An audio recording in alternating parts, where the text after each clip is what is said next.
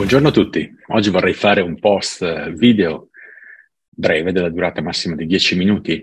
Cercherò di darvi qualche consiglio come letture per le vacanze e qualche super news che è uscita in questi giorni relativamente al batch di Y Combinator Summer 2022.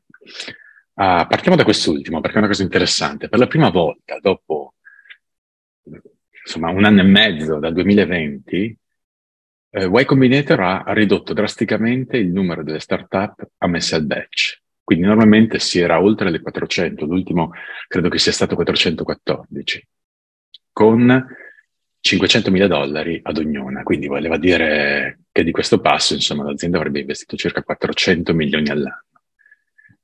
Quest'anno, con questo batch estivo del 2022, Y Combinator per la prima volta ha ricondotto il numero delle start-up all'epoca pre-Covid, quindi si passa da 414 a 250. Perché questa cosa?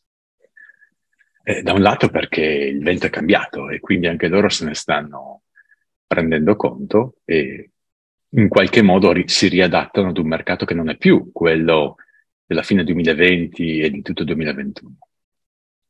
E dall'altro, qui voglio dire, qui si può speculare su qualsiasi fronte. L'osservabile che vediamo, che abbiamo noi come punto di riferimento in Silicon Valley è che nonostante tutto si fa molta fatica a trovare startup veramente valide. Sembra impossibile, ma in questo momento, forse perché l'asticella un pochino si è alzata, forse perché le cose non sono più quelle di prima, non lo so, si tende a temporeggiare, a rimbalzare un po' di più, o comunque la mia percezione è che il livello sia un pochino sceso. Non so perché, forse perché chi fa startup in questo momento si è un po' spaventato, quindi ha pensato di ritirare un po' i remi in barca e di aspettare. È esattamente l'opposto quello che dovrebbe essere fatto. In questo momento bisognerebbe spingere, c'è un sacco di capitale sul mercato e tanta gente pronta ad investire. Servono però le aziende giuste, ok? Negli anni scorsi ne abbiamo trovate tante. C'è stato un afflusso enorme. Sarà interessante vedere quanti sono stati gli applicanti quest'anno al batch di YC, ma mi aspetto che siano stati sempre tanti, tanti, tanti. Quindi se Y Combinator è in qualche modo per noi anche un po' il termometro di quello che sta succedendo, qualcosa di nuovo sicuramente sta succedendo. Poi un'altra cosa di cui vorrei parlarvi un pochino oggi è qualche libro che io nei mesi scorsi e anche molto recentemente ho letto. Sono libri per lo più dedicati al mondo dell'innovazione, del venture capital, quindi c'è una prospettiva a volte più del venture piuttosto che del founder della startup, però secondo me possono essere utili ad entrambi, o comunque chi di voi si sente un pochino, voglio dire, tra i due mondi, ok, sicuramente queste potrebbero essere letture estremamente interessanti e diverse da tutto quello che avete finora letto. Allora, la prima da cui vorrei partire, questa è sicuramente importante per le startup, è un libro di cui si è parlato tanto, è un libro The Cold Start Problem di Andrew Chen. Andrew Chen è un partner di Andreessen Horowitz, che tra l'altro recentemente è andato ad aprire l'ufficio di Los Angeles, quindi si è trasferito da San Francisco a Venice Beach dopo 15 anni. È un libro interessante che vi spiega qual è lo scale network effect, come partire, come ad ogni stadio cercare di innescare una nuova crescita. È un libro che mi è piaciuto abbastanza, non mi ha proprio, voglio dire, esaltato, però è un libro che secondo me va letto perché cerca di darvi un po' un metodo che tipicamente invece non esiste. Altro libro che invece è particolarmente interessante per chi vuole capire meglio il mondo del venture capital, e qui ce ne sono almeno un paio che secondo me sono molto buoni.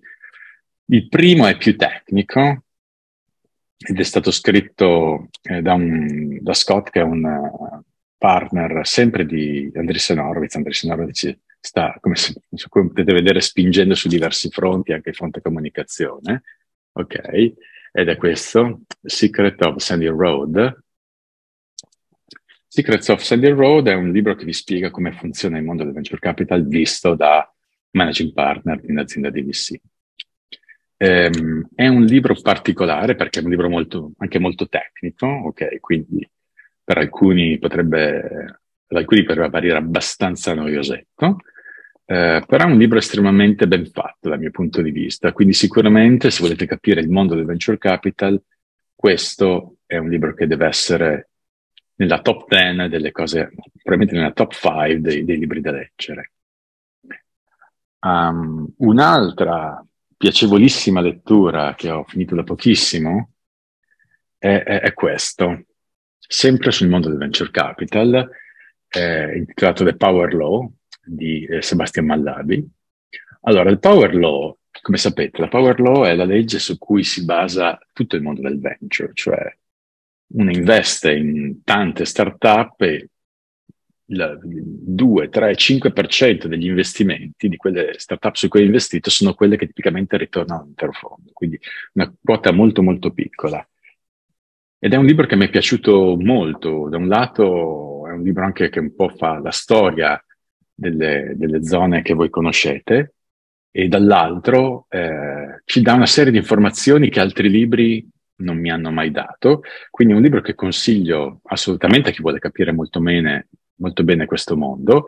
È un libro ovviamente corposetto, però insomma piacevole da leggere, ed è qualcosa che sicuramente è diverso da tutto quello che trovate in giro. Ce ne sono tanti sul mondo del venture capital, però questo forse tra tutti è quello che mi è piaciuto sicuramente di più. Altro libro che ho citato diverse volte, che secondo me è un must read per per chiunque è in questo mondo, un founder, investor e che sia italiano, è questo. Questa è la autobiografia di Federico Faggini, si intitola Silicio. È in italiano perché la prima versione è uscita in italiano, adesso c'è anche quella in inglese, ma Faggini ha fatto uscire la prima direttamente in italiano, io l'ho comprata qualche anno fa. È un libro assolutamente da leggere.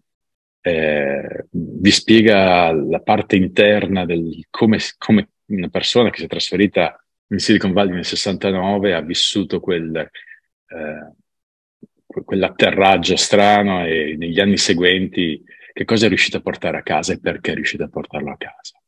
È un libro assolutamente emozionante per me, che perché sono particolarmente legato alla figura di Federico Faggini, però è qualcosa che vi consiglio assolutamente di leggere.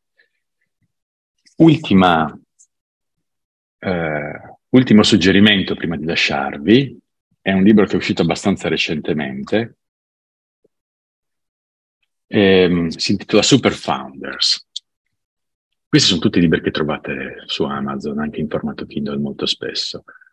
Super Founders è un libro fatto da un partner di una famosa venture capital firm che si chiama DCVC di Silicon Valley, ed è un libro che cerca di analizzare attraverso una serie di statistiche raccolte da questo autore che cosa caratterizza le persone che raggiungono, che creano startup che raggiungono valutazioni oltre $1 miliardo. Ok?